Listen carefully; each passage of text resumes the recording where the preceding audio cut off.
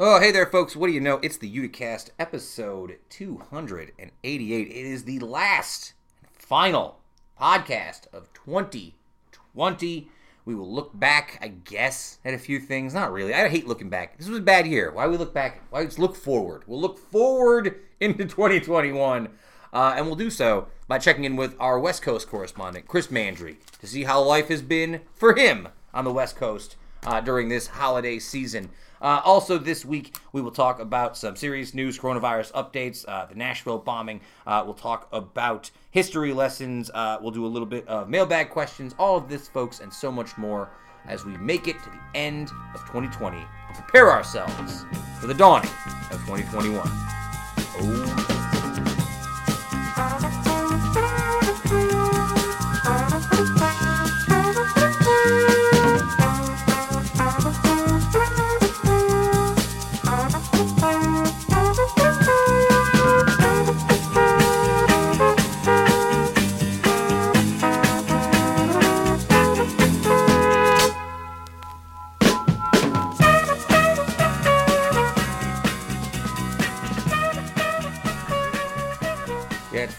It's that time of year. It's actually my least favorite time of year. Oh, what's that? The in-between Christmas and New Year's? Terrible. Terrible. Yeah. Terrible. One of the worst. It's like an extended, open wound.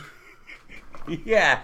I mean, I find that New Year's Eve is easily the most overhyped, lamest, quote-unquote, holiday that you can have. You know, I've been reading lots of stuff about Thanksgiving and Christmas and all the people who are going through great lengths to see their families, wearing the mask and doing social distancing and getting tested. You don't hear these stories about New Year's Eve. People are like, oh, we got to cancel New Year's Eve. Everyone's like, yeah, it's fine. New Year's Eve is going to be the college kids. Oh, really? That'll be where they'll be spreading it, yeah. You think so? I mean, yeah, probably. I didn't care about New Year's Eve. I guess I did kind of. What? I didn't care. I cared about the drinking. Yes, it's a party. It's a night to go out and party as opposed to stay in and eat ham with your aunt. It's true. I love eating ham with my aunts. It's great. I wish I could eat more ham with my aunts who I haven't seen. I would love to eat some ham with my aunts for quite some time. Welcome back to the show. It's the Uticast, folks. Episode 288. The final episode of this godforsaken 2020 year. Oh, look at that. Let me ask you a question. Do you think that I'm aware that 2020 was terrible. Yeah. Do you feel like there's a lot of 2020 was terrible content to the point where you're like, yeah, I get it. I know that 2020 was terrible. You don't need to keep reminding me every second, everywhere I turn. I feel that way about almost all content. Yes. Yeah, absolutely. Like the WWE had some video they're playing during the last couple episodes of a anthropomorphic 2020 getting kicked by other wrestlers. I've never seen the fellows down that way to be subtle. No. So I'm not really surprised. I've seen a lot of Christmas ornaments for anti-2020 ornaments and stuff for holidays as gifts. Whatever, man. If it gives people something to unify, yeah, and if people can all get on the same page and be like, man, we all went through this together, that's a positive. So let them. Yeah, it's fine by me. Are we putting too much pressure on 2021 to be better? We better not be. Well, we figured a nice way to close out 2020 for all you folks is to check in with our good friend from the West Coast, the one and only Chris Mansdry. He started a new YouTube channel where he's doing some drum lessons. So I wanted to chat up with him and see how he's doing out on the West Coast. Always happy to talk to Chris. Senior West Coast correspondent.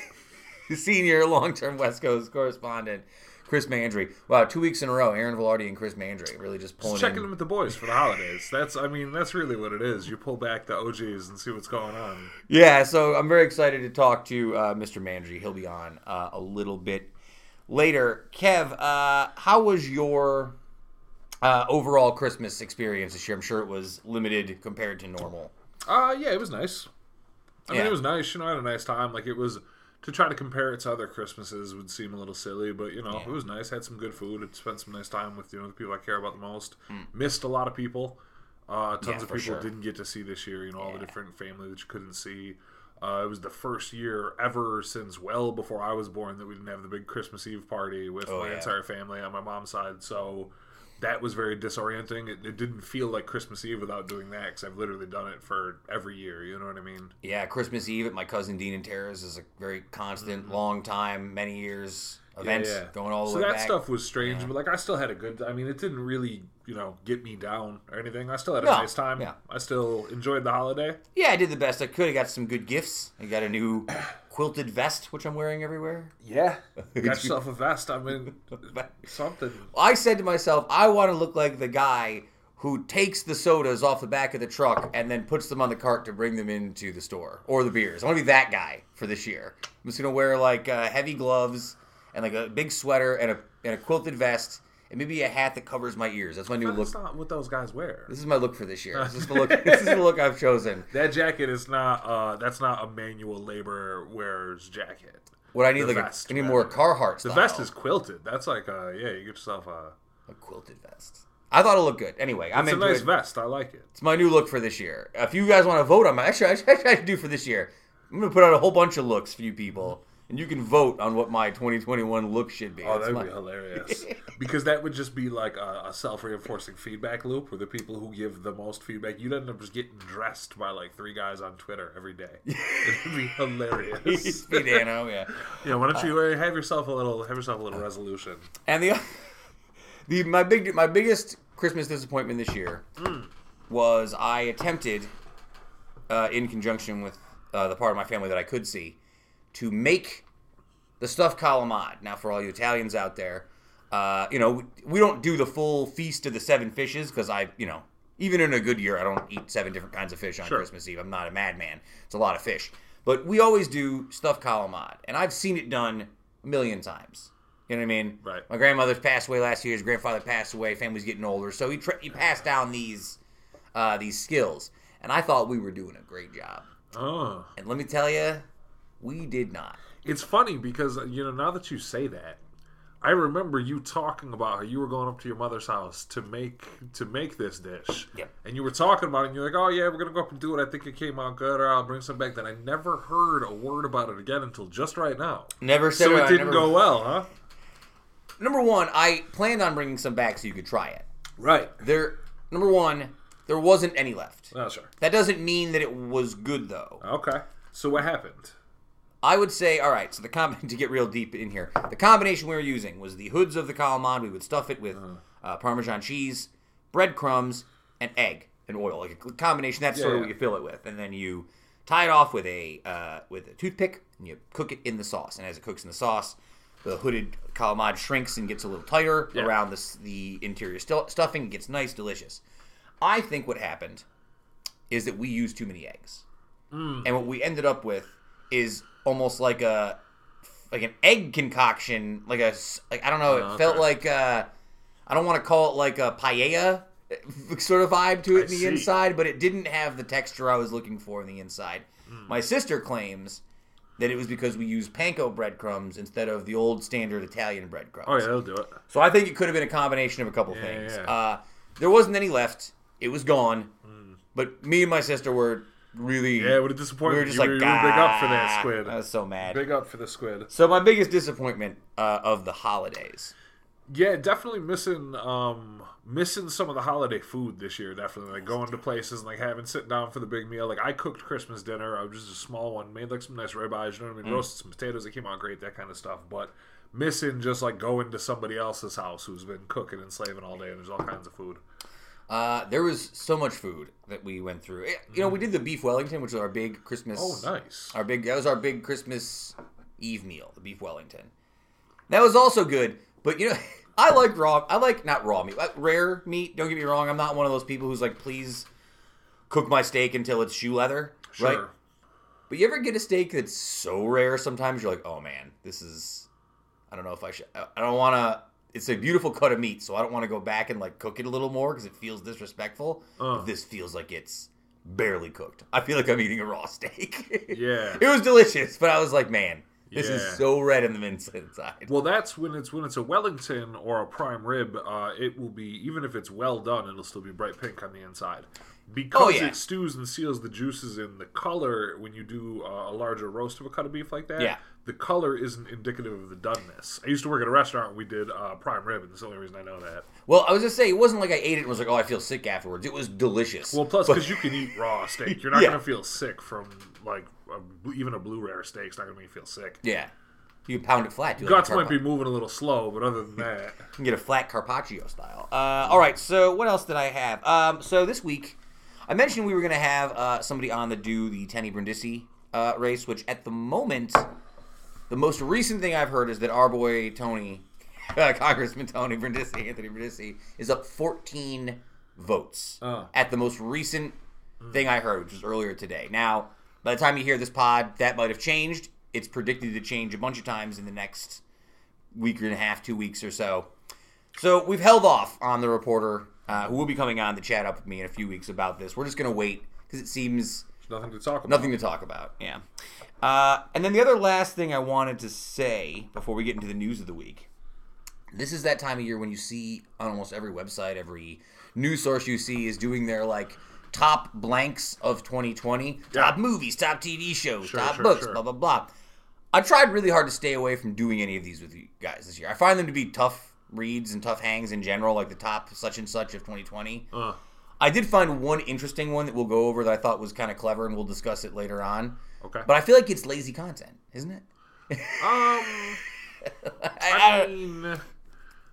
obvious and lazy, I guess, are probably two different things. Right. It's obvious. It's the end of the year, but like it's the time to wrap up if you're going to do any kind of a wrap up or have a type of thing like that. So I get why somebody does it. No, a top 10 list is probably never going to blow my doors off, but you know, it definitely, what I find when I see top 10 lists or top 20 lists or whatever of the year, it always is a handy little like checklist for me to double back on things that I probably missed. Because if I look at like a top 20 albums of the year list, there's probably nowadays a good 15 of those I didn't really listen to or check out. So stuff I can kind of double back on and throw on like a playlist or see. Same thing with movies. So speaking of which, this week's mixtape, whatever, Uticast mixtape, will be just a mix of the stuff that was on our personal Spotify 2020 best of list that they sent us earlier this year. Oh, okay. So I picked mine already. But that's as close as I think I'll do to any sort of like top 10 list. It's just, here's other songs you may have heard earlier in the year from us. And then I'll have the one later on that we'll talk about that's kind of interesting. But let's get into the serious news of the week. And I have to say this is probably the most serious thing we'll talk about this week. The Nashville bombing that happened. Was it Christmas morning that it happened? God. I was like... It feels weird because Christmas morning it happened. I started watching the news as like we were like getting ready to open up presents with my mom and sister, and like we turned the TV off because I was like, I don't want my mom to be like, you know what I mean, like getting all upset watching TV or getting. But man, this was such a downer when I saw it on Christmas morning. As of right now, investigators are looking at any and all possible motives in the Nashville explosion. After identifying the bomber as Anthony Quinn Warner, who's a 36-year-old man described as a loner who was found dead in the RV that exploded on Christmas morning. Blast injured at least 8 people and damaged more than 80 buildings, including the AT&T transmission facility that provides wireless service to much of the region. I read a lot about this, and I think the scary part is before they're saying, I think it was on Anderson Cooper too, I watched it. They were saying before the explosion, residents were saying they heard gunshots, and there was some sort of like automated voice coming out of the RV that was counting down, telling people when the explosion was going to happen. And it was also broadcasting the Petula Clark song Downtown, which seems really like ominous and gross. As whenever usually something happens like this, some like terrible moment, I don't usually have any context to add other than the images really haunted me like that morning, sort of watching it and coming back and look at all the reporting and all the images, all the businesses and all the fires and stuff. And I don't know, that always hits me in a really hard way. And it really bothered me that it was Christmas morning. I don't know why it would bother me more than normal, but... Because it's Christmas. Yeah, but I think... What do you mean? Because if it happened on any other day, it would still just be as terrible. Maybe just the irony of it. Absolutely not. No. Yeah. I don't think so. No? Okay. Not really. I mean, it's not... This is... Luckily... I mean, here's what you can say about it. Luckily... There was, they picked, the guy who did it picked the slowest time that it could be and did it at a time for maximum impact on what looks like it was his intended target, with the motives, the stuff they've found, since they keep digging into this guy. But it could have been a lot worse, and it really, it's scary to think about how much worse it could be and how relatively easy it seemed for this guy who make no mistake about it. Like I understand that he's a white guy, so they won't call him a suicide bomber. But it really goes to show what how easy it would be for a suicide bomber to do some really gross shit out there. That's what's ominous to me about it. I think it's this sort of the illusion of safety, right? Like I always think about it when I think airplanes is something I think about all the time, right? Like the illusion that like where all airplanes are at all times when they go up into the sky, right? Because that's what airplanes do. They're like, but in reality, when the airplane goes up and it's supposed to come back down, you don't really know what goes. Like we think we're safer than we are all the time, right? You don't always think that any RV you see coming down the street is going to have a bomb in it, but it might, and you wouldn't really know, right? Just how scary. Well, and that's because that's not really a healthy or productive mindset to walk around all day and see suspicion around every corner. You know what I mean? That's where you start talking about things like bravery and courage, and I think it takes bravery and courage sometimes to stand up and face some of the darker and more abjectly horrific parts of, life and being alive and human, the human condition. So, yeah, I don't know. Yeah, really dark stuff. And, this story is still going to be a lot of stuff coming out about it. FBI agent Doug Korneski said investigators are interviewing people who knew him to try and learn about motives. There's no indication that anyone else was involved. FBI agent is quoted as saying the answers won't come quickly, but we may be able to answer some of these questions. None of these answers will ever be enough for those affected by this event. Well, I think that's a really important point to be made about it too, is because you sit here, right, and we talk about this and we say everything that happened, and it's like, I don't really know what to say. I don't really have context. I don't really know what to do about this. When something like this happens, everybody's searching for answers they're not even really sure what the questions are, but need more data, like just reaching out for, I need information, I need answers and stuff like that, because we want to organize this and understand it and put it in a box. And some stuff like this sort of defies the ability to get any answers that would be satisfactory or that would make anybody feel any better at any point. Well, what makes me upset is this feels like something that very easily is going to become like, we're going to wait to see who he voted for before we make a decision. Like the public image, like people are going to want this to be whoever the opposite is. Like Trump people are going to want this to be like a Democrat who did this, right? When in reality it doesn't. Whoever this person is was a sick... Sure, probably loudmouths on Twitter. But, I mean, if we will see who the person is, and if the person is who they are, like, it doesn't matter. It doesn't matter. They will be who they are. Yeah. Whatever they did, it doesn't justify anything, right? Like, I don't think anybody's talking about justification. Yeah, no, I know, but like, I think there's this impression sometimes, like, if it's like a liberal, you would defend this. No, I wouldn't. This is a horrible thing. That's disingenuous bad faith. Yeah. That's trash. I know where it comes from. Send it back. That's trash. All right, let's do some coronavirus update stuff while we're here. On Sunday, Dr. Anthony Fauci expressed concerns that the worst still may be to come in America's battle against COVID-19. Correct. Saying the darkest days in fighting the virus lie ahead. This is from CNN.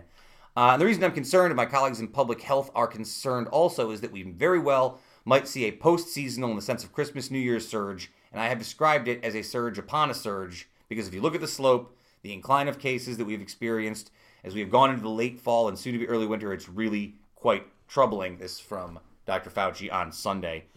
I also saw earlier from Newsweek, this is from earlier in the week, a poll earlier this week from, I got to find who did it.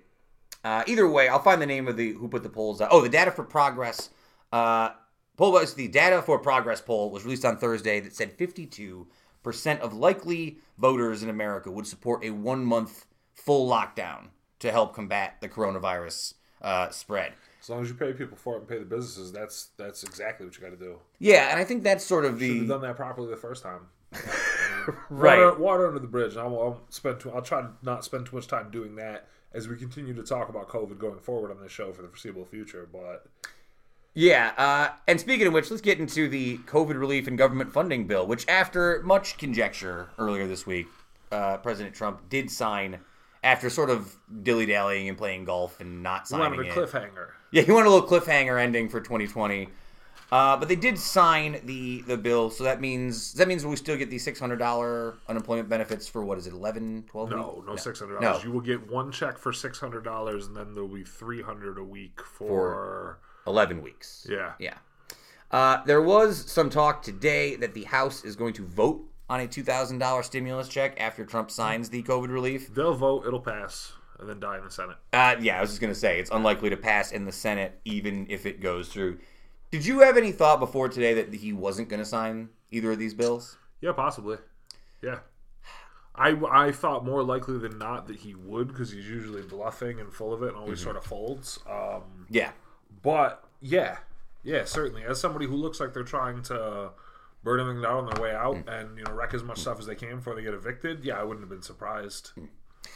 Meanwhile, Donald Trump, one of his longtime allies, the New York Post, has finally turned on him and called for him to stop the insanity and concede the 2020 presidential election. Not really a story, but I think it's interesting because the Post has so notoriously been like all deep in his pocket, deep in the pocket of Trump for such a long time. You know what's bothering Trump though during this period? What's really bothering him getting his goat? He's mad that Vogue magazine has not put the First Lady Melania Trump on their cover at any time during her tenure in office. This is what he's very concerned about. So I don't know if you guys have been mad about this as well. I know Vogue hasn't been the same since Melania has been on the cover. Are you concerned at all about the January 6th stuff? About all this? Oh, they're gonna make Mike Pence turn all the votes to Trump and change the election. Any concern about these people running this? That's not real. No. That's not a real thing. That's all weird parlor gabber. But no, the concern, my only concern, much like we were talking about, with the bombing, with different stuff like that. My concern is if there's a lot of people out protesting, a lot of people in the streets, a lot of passion, a lot of vigor, and then a lot of people who like to stir the pot and stuff like that. Yeah. I would really hate to see something in any kind of direction like that. You know what I mean? I'm hoping that people.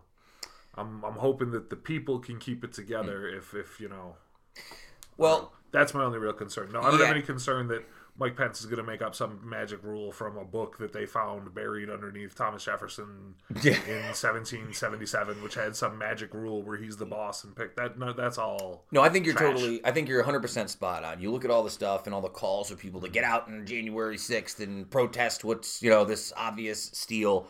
And that scares me much more, right? Especially in the wake of what we saw on Christmas. Like you see, and all the stuff you see in Oregon with people trying to break into the state building earlier this week. Yeah, you get concerned. I mean, you get concerned any time that people are mass gathering for any reason out. You just hope that the temperature can stay lowered because you see how quickly things can spin out of control. As we've been watching, and people get people get heated up really quickly and the rhetoric really ramps up really sharply, and that's just, I think, always to be, me, I'm always trying to tamp down rhetoric when I can, unless I'm laughing and joking off the air privately. So this is something I saw from lawandcrime.com earlier this week, and it was in response to inquiries about Mike Pence being able to block the Electoral College win when he presides in the Senate on January 6th, based on some claim in the 12th Amendment, right? But what the 12th Amendment actually delegates or designates is the president of the Senate, the vice president, is supposed to open the certificates, but then he uses the passive voice that the votes shall be counted. That implicitly Congress does the counting. Mike Pence has nothing to do here. His role is completely ceremonial. So anyone who's caught up in this idea that he's got some deep-seated plan coming, he doesn't, because all he's doing there is opening envelopes and reading what's there. That's it.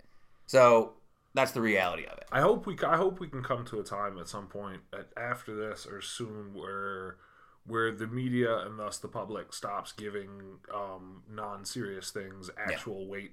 Even entertaining the notion could this be the thing? Why? What? No, it's not the thing. So don't even entertain the notion for folks. Let's move on from one terrible human being to another terrible human being. Let's talk about Martin Shkreli, who's back in the news this week, Kev. When's the last time you heard about Martin Shkreli in the news? Not long ago enough.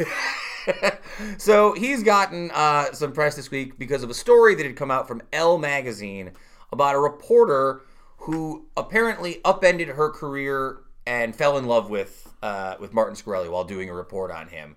When he found out the report was coming out, he then future endeavored her, specifically saying, I wish her best of luck in her future endeavors, and never went back to her. It's a really wild story that's been making its way all around the internet. Shkreli is considered one of the most hated men on the internet, and it has been for many years. So much so that this was reported earlier this week by MLB.com's Jeff Passan. Former baseball player Tyler Glasnow used to use a picture of Martin Shkreli to get angry before he started baseball games. He would look at pictures of his phone of Martin Shkreli, and it would get him mad before starts. It's a little dramatic. So, Kev, it got me thinking. I had a hard time coming up with this. Was there anyone you could think of who you could look at to make you angry if you needed to get mad? Like a picture of somebody you would look at, or a picture of something, or whatever. No, I don't think probably a photo of a person would ramp up the emotion like that. Maybe a photo with context of like a situation or something, I guess. But I don't know. Not that I would have to actively. I'd find a way actively to let the photo affect me like that. I don't know. It would be hard, maybe, but probably. I'm sure there's something. Yeah, I'm sure. Maybe there's Lou something. Dobbs is what I'm thinking. Like if I looked at a picture of Lou Dobbs, you see enough of that idiot. You see enough of these people. No picture of some man's face. No picture of some man's face. Enough to raise the blood pressure. All right, so let's get to my one top 10 list of the year that I found. I thought it was pretty interesting. This is from Vox. From top 10 lists. Yeah, it was Vox's top 10 things of the year in 2020. It's not even really a top 10. It's just their things of the year. Okay. So let's start off with number 1 here. Toilet paper. Thing of the year. Toilet paper. It had a moment. It did have a moment in 2020. Do you think? I think we're probably not that far away from another toilet paper. Right? Yeah.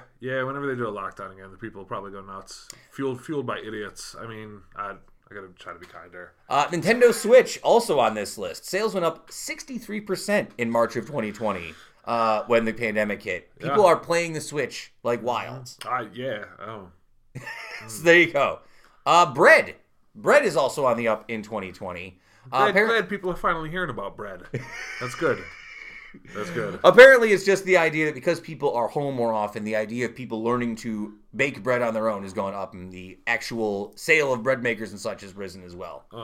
Masks, another thing from 2020. That's a thing we're all aware of. Masks.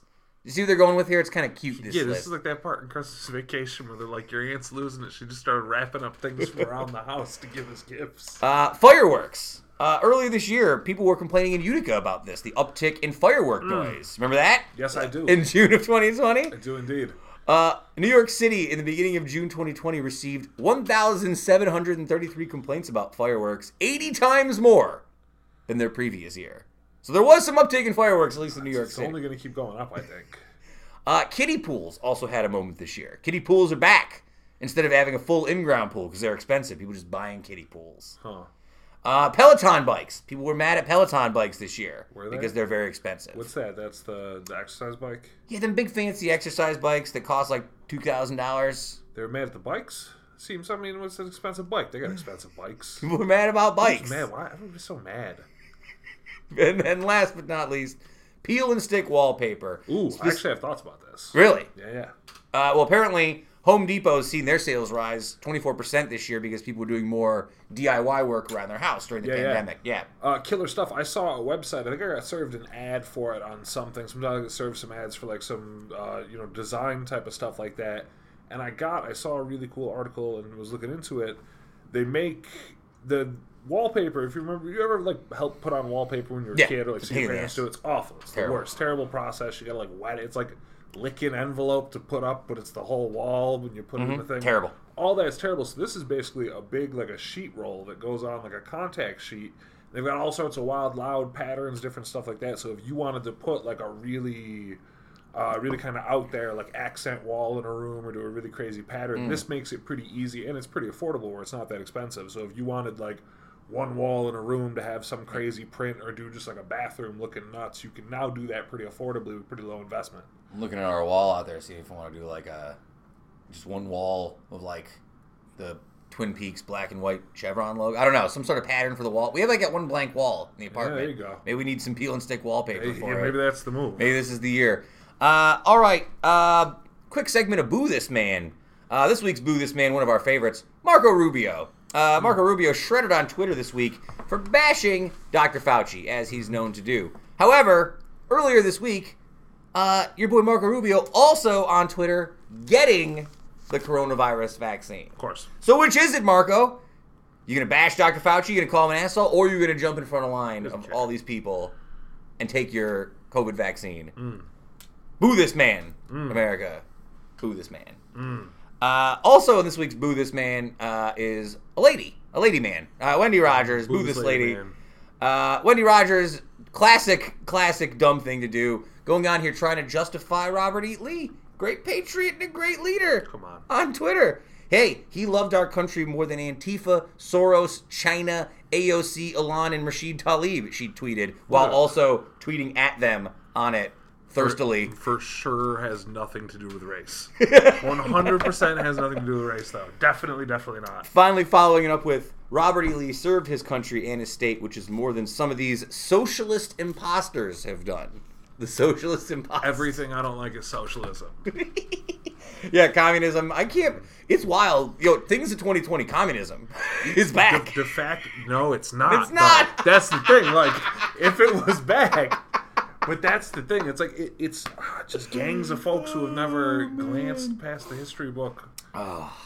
Words have meanings. I know you know this. You're a master. You hold a degree. This. I know you know this. All right, and last but not least, I'll do one to make you feel better, all right? This week's Diego Maradona, big energy segment. I really like this story. So, a 12-year-old schoolboy had his DJing equipment confiscated this week after teachers busted him hosting a rave for his fellow colleagues in a school bathroom. This is from Manchester, England, by the way. That's such an England move. Cale Bell from Manchester held an impromptu rave in the school toilet at St. Anthony's Catholic College during the lunch break on December 11th. According to his mom, Louise Bell, the boys sent out a Snapchat invite to all the boys from year 8. The rave included complimentary soft drinks and Cadbury twirls as Cale showed off his turntable skills with the DJ set. This party lasted 30 minutes before the party police arrived and broke it up. According to the mom, Cale's speakers and lights have been seized. However, she has decided she will not be punishing her son for putting on the event. If this kid ever listens to this show, I need to let him know how deeply I respect him and how deeply I get it. And you're a hero. You're just young, and you gotta learn that sometimes we can't be having bathroom raves right now. But boy, if I don't respect the energy. big energy from our guy. Boy, if I don't respect the energy. This has gone viral. Obviously, many commenters deeming Cale, quote unquote, a legend. I hope he DJs a party for his entire school once everything is back to more open engagement. Speaking of a legend, let's bring in this week's interview with Uticast legend, Utica legend, drumming legend, and now drumming on YouTube legend. That's right, senior West Coast correspondent Chris Mansdry joining us to close out the year 2020. Tell us how the year's been from the West Coast, his new YouTube channel about drumming, and just chatting it up with my boy one last time before the end of 2020. Here he is, Chris Mansdry.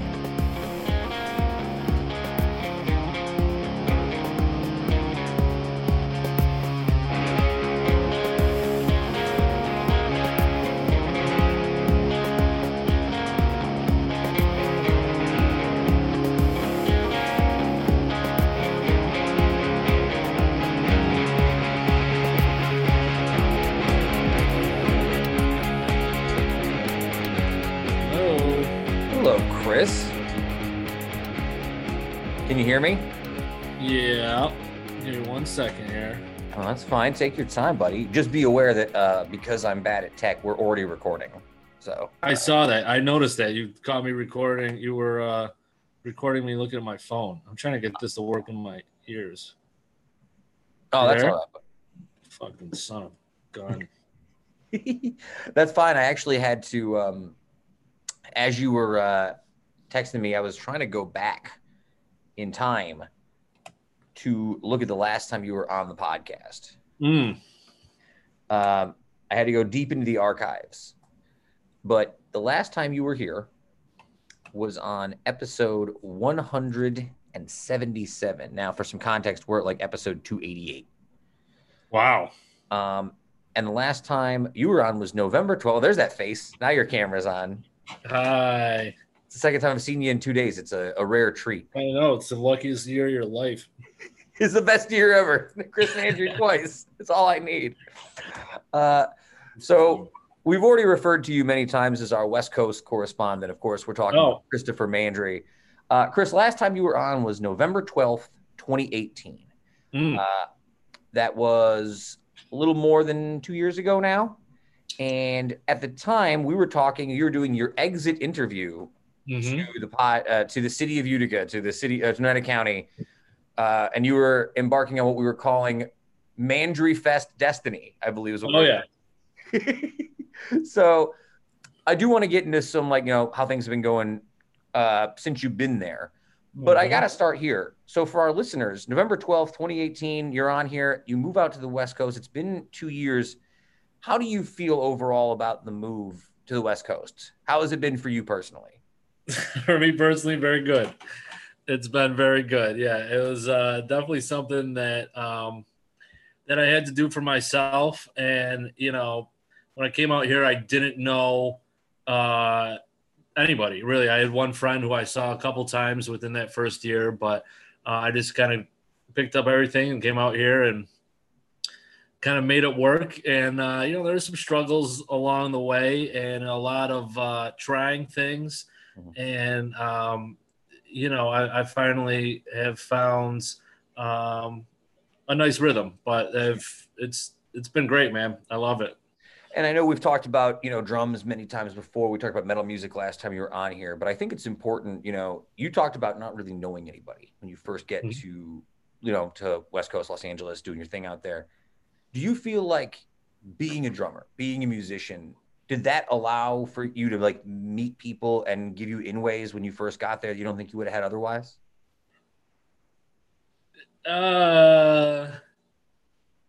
No, I Really? mean, not really. Because there's so many people doing everything. You know what I mean? There's a million drummers. There's a million people. So it's, I guess for me, what helped me out a lot is that I actually pursued a job in drums and for what ended up being retail. And I got in at a legendary place here, this place, Pro Drum, which I'll probably get into, but I would sign up for these things called it took me a while to meet people here for sure. But really working and kind of putting myself in situations where other people were forced to talk to me and I was forced to talk to other people, that helped a lot. But and it kind of gave, I guess being a drummer kind of gives you a foothold, but there's so much stuff that I did not know existed until I came out here. And then I was like, oh, I should have been doing that for the last year, like background acting, for example.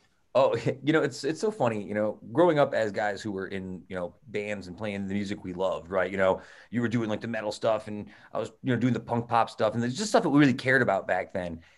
And it's funny, as I got older and I went to New York and me and Adam were working on music together down there in New York, our idea of what being a successful musician looked like shifted. Like all of a sudden we're like, instead of being like a band that performs, maybe we get into like soundtracking. Maybe we start coming up with like, movie or music type stuff where we can still make music, but we don't have to go through the rigmarole of like setting up gear 3 nights a week.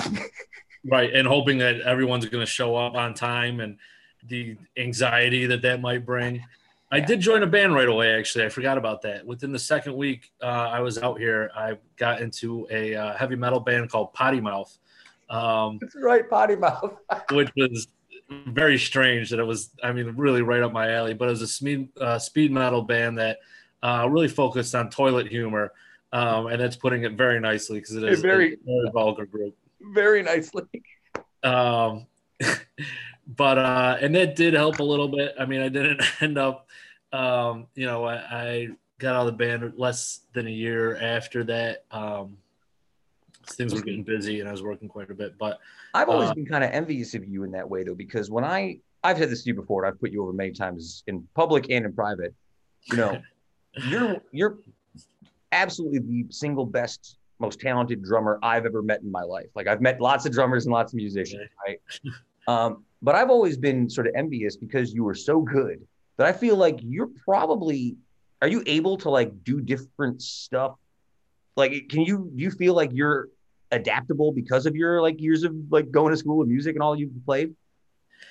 Yes. Yeah, I think so. There's so there's so much out here that you can do. You know, I probably could find gigs. I don't know. There's so much that it's trying to find something that aligns with you and what you're doing, but also that's available. You know, I mean, it's like you could have this ideal situation and it just doesn't exist, you know, at this moment in time, whatever it might be. You know, I think a lot of times too, and this is what happened to me, and I don't know if you ever had this drive when it happened to you. When I went to New York, and we had, you know, me and Kevin and the band had sort of gone their own separate ways. We're all doing our own thing. When I got to New York, my MO was I'm going to only do stuff I never would have done. Right. Like I'm going to do a band where I play bass and don't sing, and I'm going to do cover songs, and we're going to do like weird, like I went searching for stuff that was totally different than stuff I'd ever done before. And I think people either go one way or the other. You either go wildly experimental or you go really, really inward on yourself and do something really like insular and for you. Yeah, you know, it's interesting because I think a lot of times trying things and going the experimental route is what gives you the insight in terms of like, oh, I actually don't like this thing, or man, I actually love this thing that I didn't know. Like for me, like acting, like I love being on set. Like I could do anything on a set and seemingly enjoy it. But yeah, it's, you know, there's so much out there that, you know, there was a couple of times where I quit drums when I moved out here. Yeah. Where I was like, nope, not doing this anymore, you know, because these guys, one of my good friends is, you know, has gone on world tours opening up for Dream Theater, you know, and yeah, he's super, super legit and taught at Berkeley and Musicians Institute. And then it's like, you know, you hang out with somebody like that and it's like, okay, I don't know anything and I haven't put in the hours that this guy's put in. And it could be, you know, when you compare yourself to those people instead of compare yourself to you of yesterday, you can go down a downward spiral pretty quickly. But not stopping and continuing to try things. For a while, I was like, I want to do comedy. I want to push in that direction. And, you know, it kind of fell on my face a couple of times, which is right, which is good, really. I'm glad but then it's like, putting that in perspective is like, okay, I tried it. I put myself in a position where I was able to, you know, fail. You know what I mean? The fact that and that's a daunting thing for me is trying those things, as I'm sure it is for anybody. But then I'll have a situation where I play drums, learn a song in 24 hours. It's a metal song, and I click with everybody. And it's like I felt like I was in Havoc playing a high school show where people are going nuts. I'm like, this is what I should be doing. That's the best feeling. And then the next week, it, you know, dissipates because I got crushed in my mind by somebody who's just astronomically, you know, technically advanced. And it's a back and forth for sure. I think that's actually something really interesting that you touched on, because I was talking to my niece about this not too long ago. I think that the internet has kind of been bad for people who are creative in a certain aspect, right? Like, because if you and I, you know, when we were growing up, we weren't like on Instagram looking at other drummers. We were just playing around in basements with our friends, right? Once you start looking out and comparing yourself, not to just the people around you and the people you're playing for, but to like strangers who are doing the same kind of thing, I think it gets like this sort of unhealthy view that like, oh, I could never be as good as this person. I could never be, oh, I might as well just stop now because this person's obviously doing way better than me. And I wonder how many people get scared off from doing something they'd be really good at because they look out at all these other people on all these social media platforms and are like, oh, well, what's the point? Right. Or like, yeah, I could work out for 6 years, but I'll never have abs that look like that, or whatever it might be. And that could be, you know, not in my case. Not you personally, right? No, right. Other people have that problem. But, you know, with that comparison kind of thing, you know, there's a certain, I used to listen to Gary Vee a lot, right? And you know, it's the point of listening and taking it in and hearing good advice and going in a good direction. But if that's all you do, then, you know, there's got to be some kind of action involved, some kind of, you know, a step forward. And, you know, there's a lot of education within different, you can go down holes and get educated, but you need to have experience. And I think also there's another point. I was going to say, but I forgot. About experience? About experience, about seeing people who are doing things. Well, that's all right. We can. I can always. Well, let me ask you this question, because we can come back to it. I want to ask you something, because you got there November 12th, 2018. And I know personally that, what you sort of went through, we've talked about it before, trying to get settled in, find a place, but, getting all set up. But was there how long did it take for you to know that you liked it out there and there was a real chance you were never, ever going to come back to the East Coast or something? I think looking back, I knew before I got there. Really? It was just something that was I'm going to make this work, and I can always go somewhere else if I need to. But I was ready to do whatever it is that I had to do to survive. You know what I mean? And, whatever that even means. Yeah. And yeah, it was, there were some points that were a struggle, but it's just, for me, I needed a place with action, and it was either going to be LA or New York. Yeah. And when I saw how accessible, I guess for me, I've always wanted kind of, I don't know, level of stardom or something, but a kind of I'd love to be able to act in X, Y, and Z places, or, do stand up and do drums and be able to do all that stuff. You want to carve out a niche for yourself.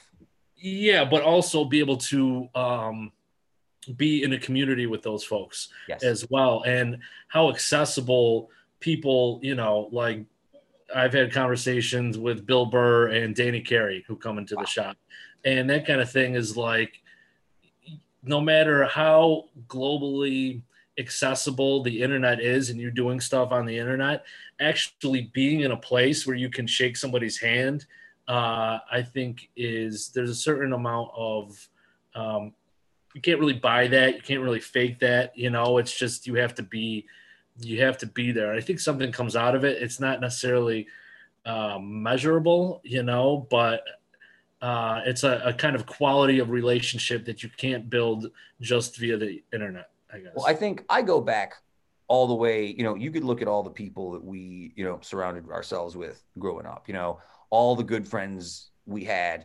All of our friends are really good talkers, funny dudes, on the ball, smart, witty. I'm not trying to oversell our friends as some brilliant guys, but we had good comedy and funny stuff, talking, breaking balls all the time. We were always sort of on our toes. I give a lot of credit to being able to converse with people, to just having friends around who also were naturally good at conversing with people. Yeah, absolutely. And, that sense of humor, and be able to take a joke, and, for me, it gets a little dark because there's nothing that's off limits in terms of jokes. And it's really I have to kind of really gauge, what I'm saying in front of who, but with our group, I think that we were very lucky, because it was always this kind of one-upsmanship of who's going to stop the conversation? Who's going to say the thing that's so offensive that people are next topic, I mean, and it's so, and it's just to watch this group of people that we were, growing up with, go off and do all their own amazing, cool things has been a great blessing too. I love watching all these people that we've been around for the most part, living their best lives and going through and making something for themselves, whether here or somewhere else, and that's been one of the nice joy. If 2020 has taught me anything, it's to take account and solace of the good things, the little things that do show up. So if I can have that one thing in my life, that's one good thing to add for a crummy year. Yes. Yeah, absolutely. I think we also got very lucky too with, our specific group of guys that we've been hanging with. And, something I thought about too, actually, when I was driving, is that everybody has their own set of problems. Yeah. And there's certain things that you're born into that you have no control over, and then there's things that for you might be an absolute nightmare, and for other people would be a piece of cake, and there's just obstacles that each person has that you really you can't understand. Each problem is their own and could be catastrophic for some people. That's easy for you. And I know, like, for me, moving out here and just kind of not knowing anybody and, really kind of rolling the dice. Like, when I talked to you on November 12th, I didn't have a place to live. I didn't have a place to live till November 30th. I think I got a place for the 1st. And a lot of people can't wrap their head around that or do that, at the same time, I don't clean my room. I don't know, I got this bigger that's thing. the thing too. I have a lot of respect for what you did. When I went to New York, I was there for about a year by myself. Well, by myself in terms of I lived in an apartment with people I didn't know. You know what I'm saying? Like I had like gotten a place from somebody else. And I was so lonely. Like, I know that sounds like, people like, oh, soy boy, so lonely. But, when you're down there and you've had such this, and we just talked about this great group of friends and support system we had here. And that first year, I was depressed all the time, like sitting in my room, gaining 15 pounds, eating chips and drinking sodas and watching NBA highlights for a full year because I was like afraid to go out in the world and figure out what was out there. It took a long time. And I know that struggle. And, I got lucky because all of a sudden a bunch of guys from Utica were like, hey, we're also moving to New York. And it became this like, oh, great. We have this like thing together. But you really built something all by yourself.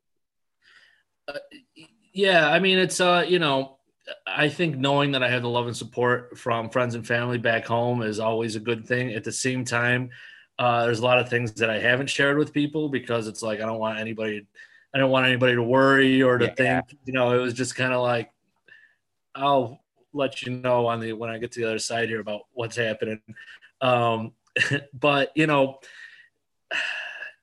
I guess a lot of it was, luck, but also just putting yourself in the right place at the right time. Like, I probably had 7 or 8 jobs since I've been here. And everything is so temporary too. It's like, okay, well, this doesn't work for me. It's not like my name's going to be tarnished or something if I get up and leave. I'm just going to try something because it's such a big place, which is nice. And I have to ask, and we won't stick too long on this. How much of a disappointment was it to have everything change? You've been there for a year, and then all of a sudden, COVID hits. How much did everything change around you? Did everything like change overnight? What happened for you? Yeah, so I had just moved into Hollywood with my roommate. We were working at a place called Studio Instrument Rentals. And crazy place. Like, we'd rent gear to, everybody from Snoop Dogg and the Roots to Kiss would come in and rehearse and all these other folks. And so I'd been living there for about a month. February 1st, I moved in. And then I was in Vegas. So it was like, okay, things are getting weird in March. And it's like all the orders were slowing down. So it's like, is there going to be work? And then I went to 311 day. And it was a very intense experience. And they had actually shut everything down while I was at 311 day. Wow. So I was in New York, and they shut down the slot machines. I watched them turn off row after row because it was super intense. But that's when I got a text message from my boss saying, hey, there's no more hours, like from full time to just 0. And I'm very, very lucky. And I know that I'm very lucky because I was like, first of all, I'm partying my ass off for the next 4 days because I don't know if there'll ever be a chance. It'll be the last party ever. So it's like, there's no, anything anybody asks me, I'm saying yes to, which turned out great.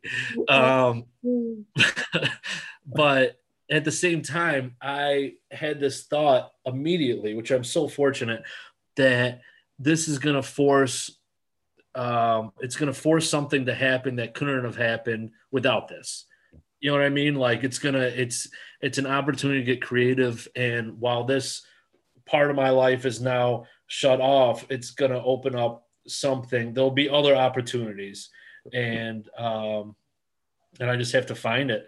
And I was able to, which is great with the drum shop. And, I was very, very fortunate to have that and to have stuck with it. I was there just once a week for almost 2 years, and then I was able to stick with it. And just that mentality of okay, this is an opportunity for something different. I was kind of losing my mind. I wasn't losing my mind at the other place, but it was minimum wage. I was renting my time. There's no real gains. You know what I mean? There's not a lot of appreciation. And I was just very fortunate to have that mentality and also be in a place where I'm healthy and young so that I'm not concerned about my spider sense isn't going off of that. There's danger. You know what I mean? Yeah, no, I mean, that's like something I've talked about with my parents, and, I take it very seriously. I wear the masks and they're like, I'm like, I'm not worried about me getting sick. I think I'll be fine. I don't want to get you guys sick. I would never want to get someone else who I care about or someone who's in like a danger zone. Like, I would never want that. Never want it. But like for me, I think I would be okay-ish. Fingers crossed to say that. Yeah, you'd be fine.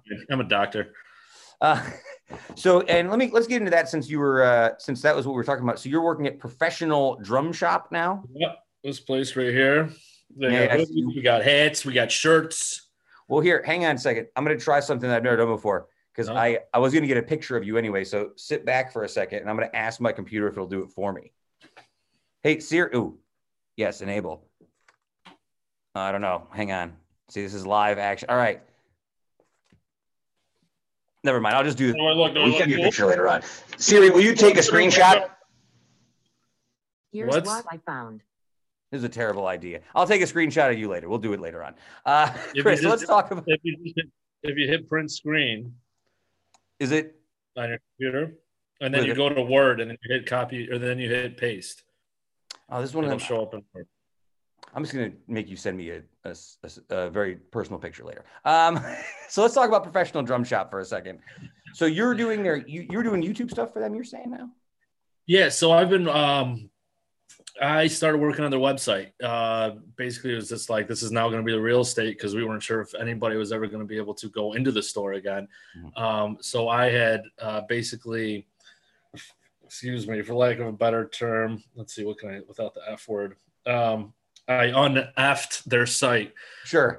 So you can actually find stuff and it's, there's some rhyme or reason to it. And we're starting to build off of that and just really building the online presence. There's a lot of like sales channels from like manufacturers. They've been around for 62 years. And there's a lot of legendary things that have happened there. A lot of legendary people that have come through there. And so, yeah, I've just been working, kind of building that up, but also, day to day on the floor and it's crazy because the software job I had before I moved out there really lent itself to what I'm doing now in terms of like the organizational aspects of it, process, efficiency, that kind of a thing. But yeah, it's a wild place, man. Chris, it's 4:15 where you are, but I know you just got out of work, so I don't want to keep you too long, and I want to thank you for spending some time with us here right before our last podcast of 2020. Before I let you go, though, I have a couple quick lightning round questions for you if you have another moment for me. Okay, hang on a sec. What are you sipping on over there anyway? This is Boont. Boont, Boont from Anderson Valley. It's a bear with moose horns. You see that? Oh wow, that's amazing. If you ever see one of those things in the wild, kill it immediately. Kill it with fire. Chris, give me one category that you would feel confident winning if you were on Jeopardy. Like, what's a category that if it popped up on Jeopardy, you're like, I got this. It's meant for me. Probably something with drums or drum brands. Yeah, I guess so. That's kind of ages of or Magic the Gathering cards.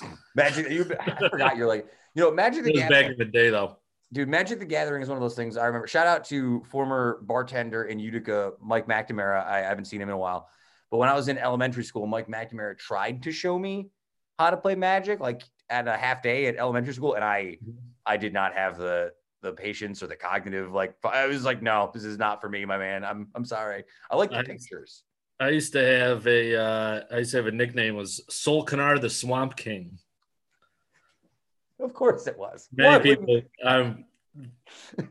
you drop that name with some people and they'll be like, "Good man, I don't know what that's a fucking piece of shit, stole all my cards." Give me I'm going to set a scenario for you. You, Christopher Mandry, are the World Wrestling Federation heavyweight champion. Very easy for me to picture this, all right? Very easy for you to picture. You are walking down the ramp to the ring. The crowd is chanting your name. Chris, Chris, Chris. As you hold the belt above your head, what song is playing in the background? Drop by Havoc. Oh, a classic Havoc track going all the way back. I know we drop it on you. Boom. I love it. Chris, give me the one thing that you're going to go back to do first when we get back to some semblance of normal. Like the one thing you want to do the most. I really like spitting on people. I'm kind of upset I can't do it. I'm just going to randomly walk around and spit on people. Have you had a chance to go to like an NBA game out there or anything like that? No, I was going to go to, I wanted to go to the Lakers Celtics. I should have done this last year. I wanted to go to the Lakers Celtics game, and I've got a Shaq Celtics jersey I was going to wear. That's right. But I missed it. That's the one. If I could go to New York to go see a Knicks game, even for as bad as they are, that's like one of the things I'm like, I wish I could go do that again. That's like, that one's the one I'd like to do at the moment. And Chris, give me a book, album, movie, or television show you are currently reading, listening to, or watching over the end of the holiday season. Yeah. So I've been reading a lot of things just went through my head. That Epstein documentary, man, third time I watched it. Oh my God. But there's a book from the drummer about the drummer from Toto. I just started actually. It's called It's About Time. Drummer is Jeff Porcaro. I actually just went to his old drum tech, just moved out of town, and I picked up a cymbal from him. And actually, this music stand or this keyboard stand was on tour with Mariah Carey. Hey, was she playing it? Now he's kissing it. I love it. No, it was the guy. I don't know. All right. So, Chris, I want to thank you for spending our last episode of the show here together with us on 2020. It's been really exciting. I'm happy to see you. I don't know with all the COVID stuff when the next time we'll actually get to see each other in person is. But when we do, I'll give you a big giant hug because I'm looking forward to it. I want mine. I'm looking forward to that. I'm hugging myself now just thinking about you. Well, Chris, smile real quick for me. Did I take it? I don't know. God, I'm the worst. There it is. Chris, thank you so much, buddy. When I end this recording, it's going to end the interview itself. So I'll text you in a minute. But thanks, buddy. I love you. Love you too, Sam. Thanks for having me. Thank you, Utica. Go to Professional Drum Shop on YouTube, please. Professional Drum Shop on YouTube. I just followed it myself. And remember, if things ever get real bad, you can always come stay with me no matter what happens. I appreciate that, Sam. It'll be a long walk, but I'll see you. I'll see you soon. Love you, buddy. All right.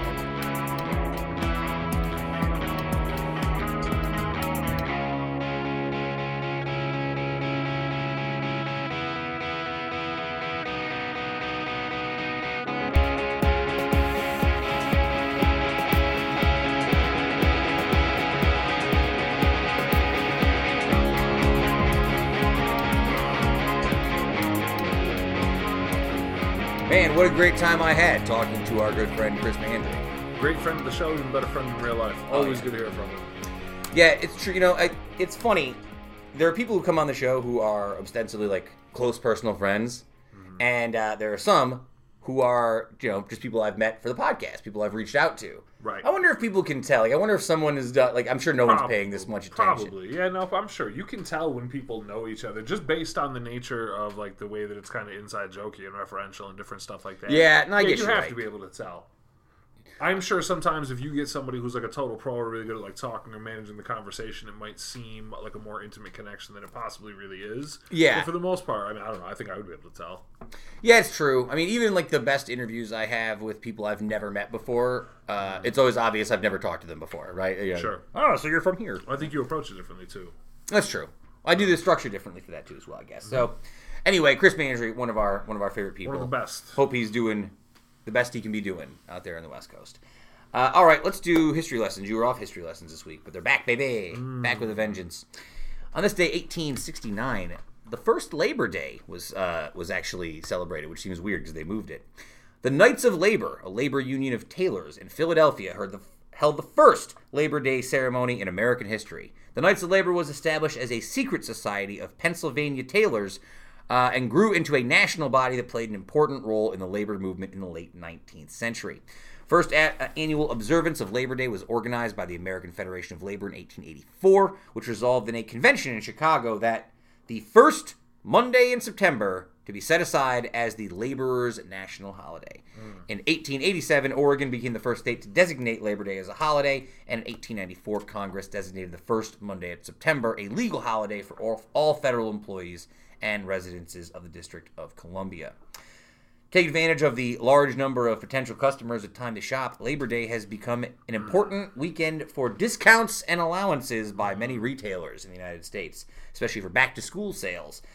Some retailers claim it is the second largest sales date of the year, second only to Black Friday. And I guess Cyber Monday now or whatever. I guess that's not the same thing. Labor Day. So there you go. Used to be in December. Now it's in September. If you learned one thing from that today, that's what you learned. They changed the dates. Take it with you. On this day, 1895, the world's first commercial movie was screened at the Grand Cafe in Paris. Film was made by Louis and Auguste. It's August with an E at the end. Am I supposed to pronounce that differently? Auguste Lumiere, the two French brothers who developed a camera projector called the cinematograph. It's all French. Cinematograph. Cinematography. It looks like cinematography. Anyway, Lumiere brothers unveiled their invention to the public in March of 1895 with a brief film showing workers leaving the Lumiere factory. The siblings screened a series of short scenes from everyday French life and charged admission for the first time. Movie technology itself has roots in the early 1830s, with two separate scientists simultaneously developing a device called the, phenakistoscope. Jesus Christ. When incorporating a spinning disc with slots through which a series of drawings could be viewed. If you ever looked at that old video from back in the day of the horses on the carousel spinning around, that's what they're talking about. It's from the 1930s. In 1891, Thomas Edison invented the kinetoscope, a machine with a peephole viewer that allowed one person to watch a strip of film as it moved past a light. So now you're getting closer to traditional movie technology, but it was Louis Lumiere's cinematograph, I guess is what I'm going with, which was patented in 1890, which had a combination of movie camera and projector that really began the first idea of a screenable movie for people to see. They opened theaters, the Lumiere brothers, in America, where it became a big deal. The first U.S. movie theater devoted to showing movies opened in New Orleans all the way back in 1896. So there you go. Movies will be back one day. You can thank the Lumiere brothers, going all the way back to 1895. This is one of those things I think about all the time, right? Not that everything's already been invented, right? Because it's certainly not true. There's many things that have not been invented. Right. But a lot of things have already been invented. True. What a time when you could it seems like you come up with some totally brand new invention now seems a lot harder. There's the fellow whose name escapes me right now, but he's got a very famous quote. If you look it up, you'll get his name. And he made this quote in 1899, and he said, everything that can ever be invented has been invented. We're at the end. There's nothing left. We've invented it all, basically. In 1899, he said this quote, and that was the attitude in 1899 that we couldn't possibly dream up anything else to invent. So I gotta imagine anytime we think that, our brains can't even imagine the things we might invent out of necessity or sheer human ingenuity. I mean, Charles H. Duell, who was the commissioner of the U.S. Patent Office in 1899. Yeah, I just mean, like, I guess what I'm really saying is I wish I could go back and invent the stuff that's already been invented. So just it'd be tight. It would be tight to have money. Yeah, it'd be tight to have money. It'd be nice. No, because like that, because that's like a great thing to, like, what did you invent? Oh, I invented the salad shooter. What did you invent? I invented movies, bro. Commercial film. I invented an art form. Oh, I invented a device that spins salad around so it gets all the dressing all over. I suppose counterpoint, if you invented the salad spinner, you can see that brought to market and fruition within a year. Point. Whereas, like, Mr. Lumiere or whatever, I'm sure you can be like, oh, it's cool to have invented cinema, but this guy didn't know about Avengers back then and stuff like that. Like, so it's very cool to invent that, but only with the context that history provides does that invention become so wild. Back then, it was probably like, cool toy, idiot. Like, it's true. You know what I mean? Kevin Feige definitely has way more money than the Lumieres ever had in their entire lives. Salad shooter it is.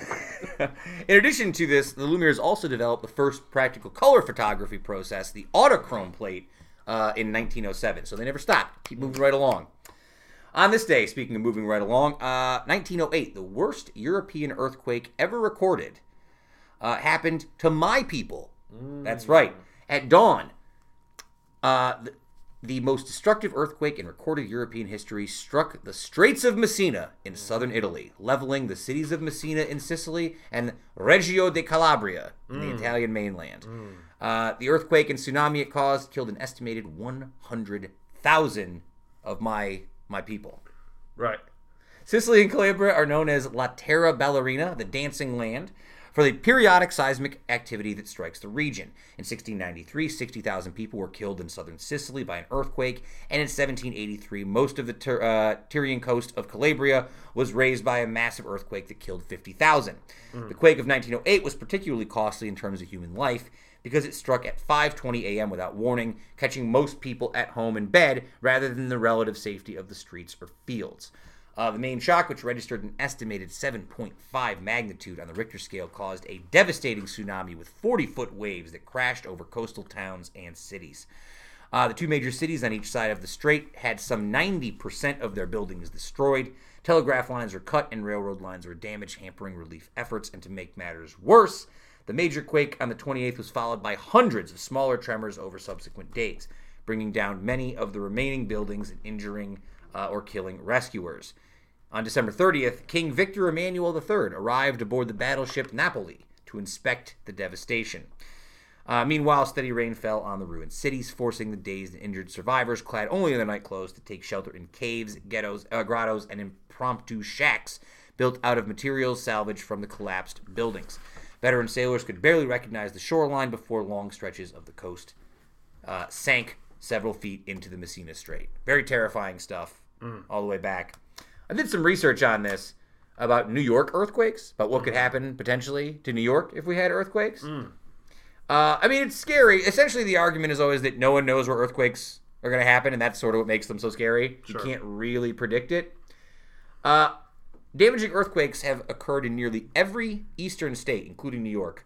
The two largest New York earthquakes were 5.2 magnitude earthquakes that occurred in 1737 and 1884. I don't know what the timeline is on that, but it feels like we're due. The New York area is in the middle of a tectonic plate and therefore has what you call intraplate earthquakes, which tend to be smaller and happen less frequently. However, an East Coast earthquake can be really damaging because the geology in the East Coast is different. The ground is colder, older, and more brittle, says seismologist Tersa Sawi of Columbia University's Earth Observation. When seismic hits wave, it rings through the ground like a bell, and those seismic waves can be felt at a greater distance on the East Coast. So there you go. A little info about New York-style earthquakes for all you folks out there. On this day, 1916, Rasputin, the legendary Rasputin, was murdered. Rasputin, one of my favorite characters from history. I just think one of the most fascinating characters from history for me. Rasputin was a Siberian-born peasant who underwent a religious conversion as a teenager and proclaimed himself a healer with the ability to predict the future. He went on to win the favor of Tsar Nicholas II and Tsarina Alexandra through his ability to stop the bleeding of their hemophiliac son Alexei in 1908. From then on, though, he was widely criticized for his lechery and drunkenness. Rasputin extorted a powerful influence on the ruling family of Russia, infuriating nobles, church orthodoxy, and peasants alike. He particularly influenced the Tsarina and was rumored to be her lover. When Nicholas departed to lead Russian forces in World War I, Rasputin effectively ruled the country through Alexandria, contributing to the already existing corruption and disorder of Romanov Russia. People were pissed, people were scared, they didn't like it, so a group of nobles led by Prince Felix Yusupov and Grand Duke Dmitry Pavlovich lured Rasputin to Yusupov Palace on the night of December 29th, 1916. Rasputin's would-be killers gave the monk food and wine laced with cyanide. I've read that he was one of those guys who was a paranoid maniac, and for many years he probably ingested small amounts of cyanide to make his body prepared for it, which is, well, you really gotta think people are coming for you. Yeah. When he failed to react to the poison, they shot him at close range, leaving him for dead. Short time later, he was revived. However, Rasputin revived and attempted to escape. So even after he was shot, he's back. Palace guards shoot him again and beat him viciously. Then they bind him up, while he's still alive, mind you, and tossed him into a freezing river. His body was discovered several days later, and the two main conspirators were exiled. Not long after, though, the Bolshevik Revolution put a firmer end on the imperial regime of Tsar Nicholas in Alexandria, and the dark reign of the Romanovs eventually ended. Dark times in Russia, 1916. Certainly. And last but not least was, I guess I don't have to go through all of this. It's one of my favorites. I'll put it this way. I'll do this as fast as I can. On this day, 1959. Oh, God. I know. Oh, no. One of my favorites. I'm sorry. On this day, 1959, the animal Batista was forced out by the Castro-led revolution in Cuba. Facing a popular revolution spearheaded by Fidel Castro, Cuban dictator Fulgencio Batista, I can barely say his name, the animal, flees the island nation. The U.S. government had supported Batista, a former soldier and Cuban dictator from 1933 to 1944, and he seized power for a second time after a coup in 1952. After Castro and a group of his followers, including infamous revolutionary Che Guevara, landed in Cuba to unseat the dictator in December of 1956, the U.S. continued to back Batista, suspicious of what they believed to be Castro's leftist ideology, and they worried that his ultimate goals might include attacking the U.S.'s significant investments in properties in Cuba. American officials were nearly unanimous in opposing Fidel Castro. Cubans, however, seemed to like him, and support for Castro grew in the late 1950s, particularly due to his charisma and his nationalistic rhetoric, but also because of the increasingly rampant corruption, greed, brutality, and inefficiency of the Batista government. This reality forced the U.S. to slowly withdraw its support from Batista, and they started looking for an alternative to both Castro and Batista, but these efforts eventually failed. On January 1st, 1959, Batista and a number of his supporters fled Cuba for the Dominican Republic, and tens of thousands of Cubans and thousands of Cuban Americans in the U.S. celebrated the end of the dictator's regime. Castro's supporters moved quickly to establish their power, and Castro and his guerrilla army triumphantly entered Havana on January 7th of 1960. I don't have to get into everything afterwards. I mean, people were scared of him because, communism. Again, we go back to communism. I might as well do it. I'm here already. After Castro nationalized American-owned properties, aligning himself with the Communist Party, and growing friendlier with the Soviet Union, America's Cold War enemy, the U.S. severed diplomatic and economic ties with Cuba and enacted a trade and travel embargo that remains in effect, although some restrictions were loosened under the Obama administration. Fidel Castro temporarily ceded power to his brother Raul in 2006 as he grew unwell, and he officially stepped down in February of 2008, dying on November 25th, 2016. So there you go. Castro. I did it as fast as I could. Castro and Batista. What a story. I find all of this Latin American revolution stuff to be super romantic in terms of a storytelling. I don't know why. I'm sure it's a lot like the Diego Maradona Big Energy segment. the more and more you read about all these people, it's like, I don't know if all these guys were great people, Yeah. right? But there's something romantic, I think, about like watching a revolution take place with these oppressed people and have it succeed. There's something strange about watching it succeed, whether or not that long-term success was good or bad for Castro or Cuba or whatever, right? Right. I don't know. I find the whole story very, I don't know. There's something about it. It's very fascinating to me. Huh. I don't know. Any thoughts about the Animal Batista? I mean, it's probably the top out of a lot of the various stories to come out of the Southern Hemisphere or close to the Southern Hemisphere in, the last 100 years. A lot of times this stuff is more compelling for Americans because it's closer to home and it's closer in time and relation, and there's people alive who remember when this stuff happened. I think is why some of it is a lot more prescient for Americans. Well, I think what's fascinating for me about it is how much America just loved to dip its fingers into Latin America. Like, there's so much USA influence in every single one of these, like, Latin American revolutions. It's wild. All right, let's get into some our lighter stories for the week. I'd like to get done faster this week, so we'll move through some of this. I know we're already ahead of schedule. I promise. All right. Just a real quick one here. A maskless man earlier this week committed a drive-by shooting on Sunday when an altercation about him not wearing the mask. He came back, drove by, shot somebody who yelled at him for not wearing a mask. Turns out he was later identified because he was not wearing a mask. Good. This is from Ellensburg Police. Yeah. So there you go. These are your guys. These are your guys. Speaking of people who were your guys, Lori Loughlin, released from prison right before Christmas, right in time for the new year. Lori Loughlin, released from prison after a 2-month sentence for her college admissions scam. How long before Lori Loughlin's back on TV? Was she on TV before? She will be now. Put her back on Fuller House now. She said she's ready to face the consequences. Didn't you already face the consequences? I feel like this is facing the consequences, isn't it? This is PR. This is garbage. She's got money. What is she doing? Big news out of Nashville, Tennessee this week. People were mad. Earlier... With the bomb? No, different story. Oh, no, did I lose it? Where'd it go? I went back. Did I lose the whole story? Oh, no. Okay, here we are. Did you hear the story about Taylor Swift was replaced in a famous Nashville mural celebrating country legends earlier this week? She was painted over and replaced with Brad Paisley. That's probably fair. Really? I mean, the argument for most people was that she doesn't really do country music anymore. She no longer belongs to country, yeah. She moved away from country almost completely.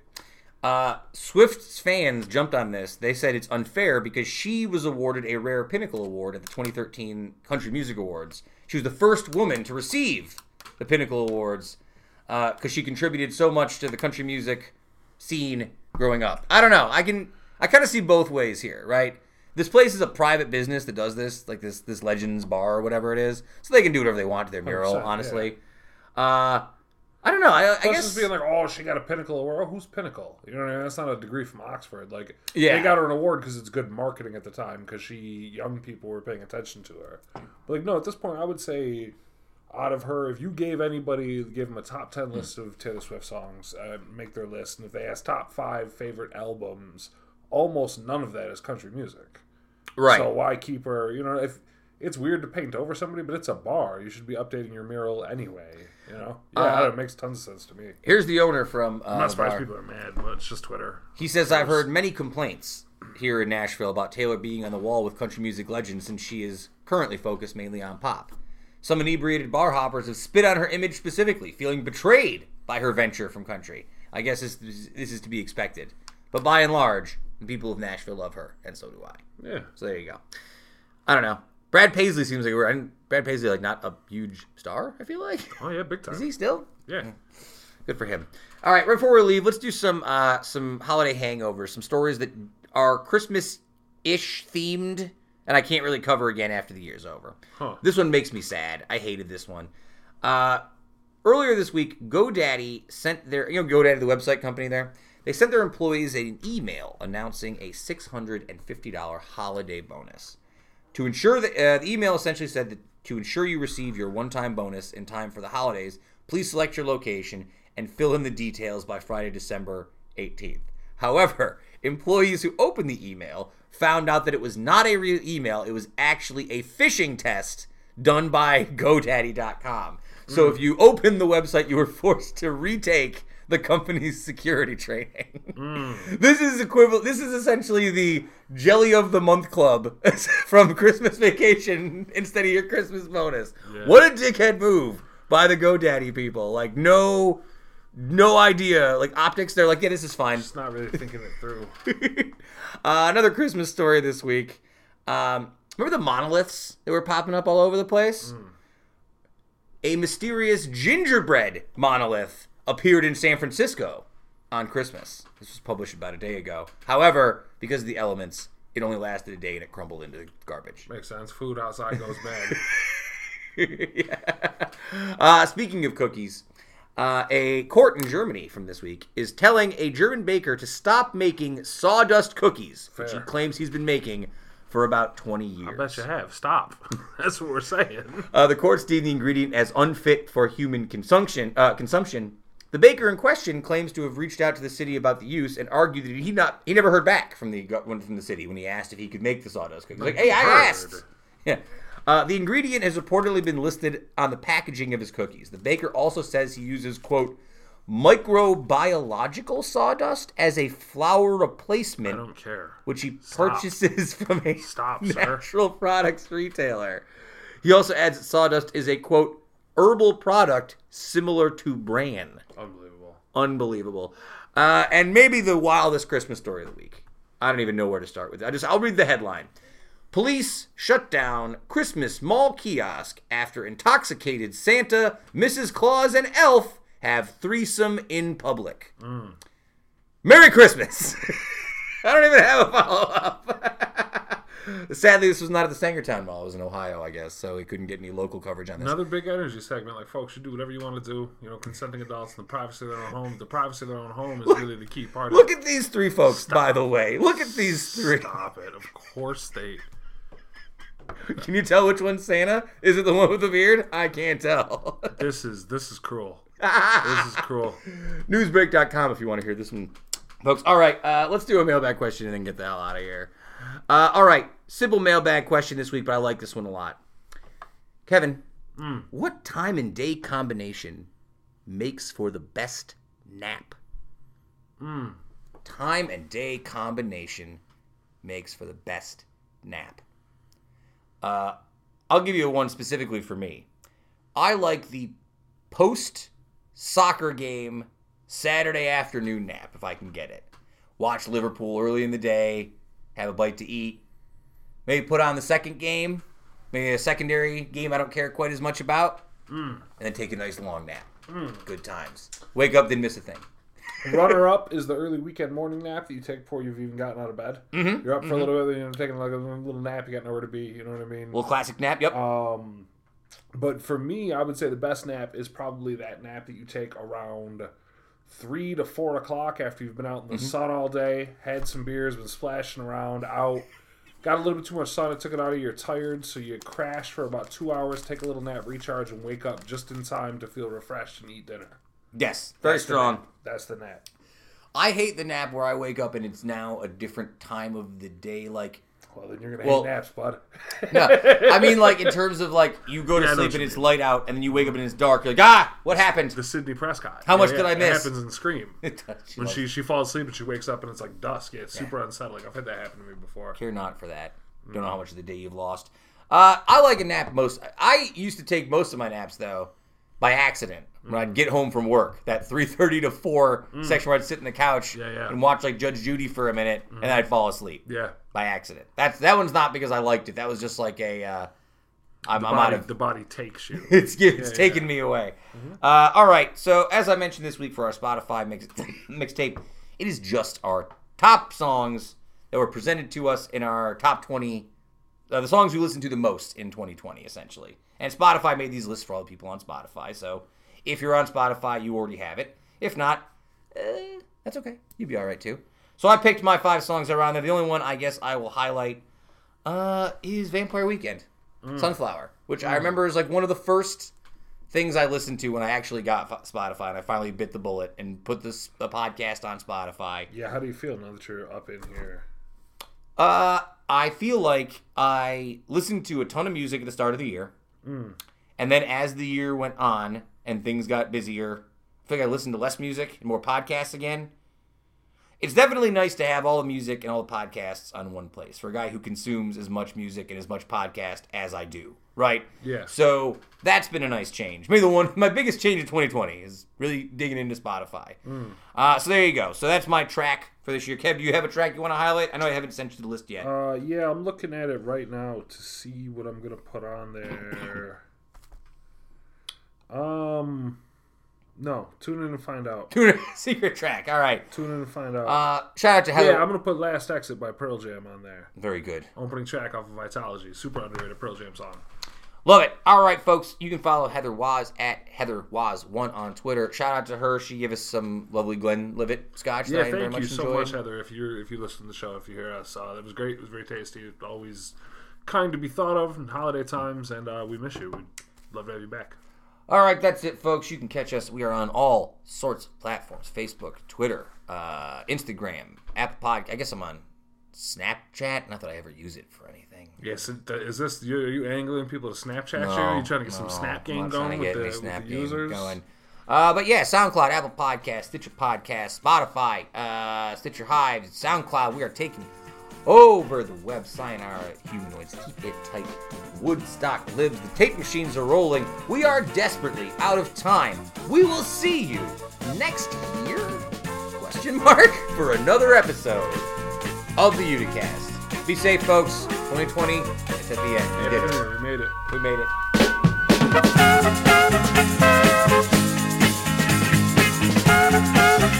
it.